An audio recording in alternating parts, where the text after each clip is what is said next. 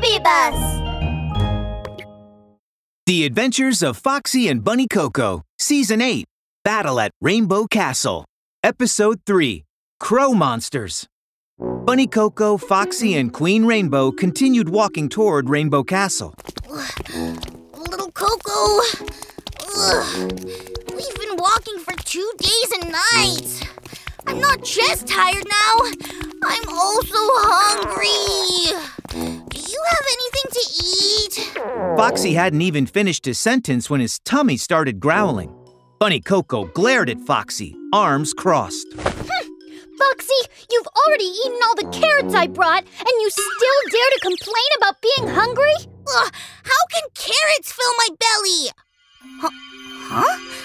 Little Coco, the more I look at you, the more you look like a piece of cake. Why don't you let me take a bite? Foxie, don't come near, and don't call me Little Coco. Oh, stop fighting! In front of us is a rainbow town with endless rainbow candy. We'll have plenty to eat once we arrive. When Foxie heard rainbow candy, his eyes lit up. Wow! Rainbow candy? I love candy! Come on, let's hurry! Soon, Bunny Coco and the others reached Rainbow Town. Rainbow candy! Where's the rainbow candy? Foxie was drooling. He looked around but didn't see rainbow candy anywhere. There weren't even any animals around. Queen Rainbow, so is this the place you call Rainbow Town? Yes, that's right, but it's strange. Where is everybody? The main street of Rainbow Town used to be piled up with rainbow candy. Where is it now? Wah, wah! Suddenly, 2 black figures flew down from above. Whoosh! They landed on a nearby tree. Bunny Coco, Foxie, and Queen Rainbow quickly looked up. They saw 2 crows sitting on the tree. One had a yellow head, while the other had a blue head. Do you want to know where the residents of Rainbow Town have gone? We chased them out. Do you want to know why the rainbow candy has disappeared? We ate it all. As they spoke, the yellow and blue crows burped, and little glittering rainbows floated out of their beaks.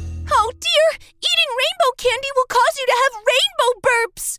Oh, it looks like they did eat all of the rainbow candy. Wah, wah. Foxie, who was starving, shook his fists and said, You stinky crows! How could you have eaten all my rainbow candy? I will beat both of you up with my magic tools! We're Tornado Monster's most powerful helpers. This little fox thinks he can beat us up? What should we do, bro? Let's teach them a lesson first. Okay. Watch out for my flame attack! The yellow crow opened its beak and a giant ray of fire shot out. The ground burst into flames. Oh dear! My cool furry foxtail is on fire! So hot! Oh no! My bunny ears are on fire too!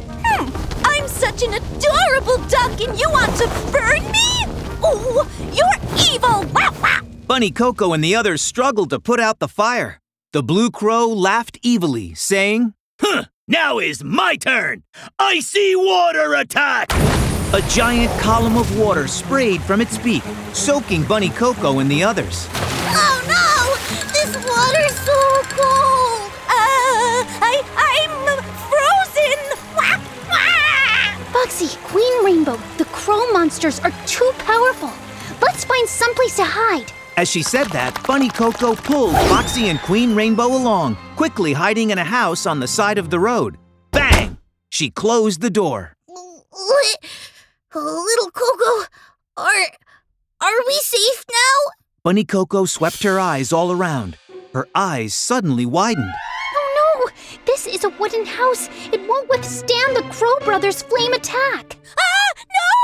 What should we do? We'll become grilled fox, bunny, and duck when the yellow crow sprays fire! Wah, wah! Oh dear! I don't want to become a grilled fox! My smart little Coco, think of something, please! Foxie held Bunny Coco's hand, shaking it like a child. Foxie, don't call me Little Coco! Bunny Coco quickly drew her hand back and her ears stood straight up. Her mind started churning for ideas. Will Bunny Coco think of a way to defeat the crow monsters? Stay tuned for the next episode.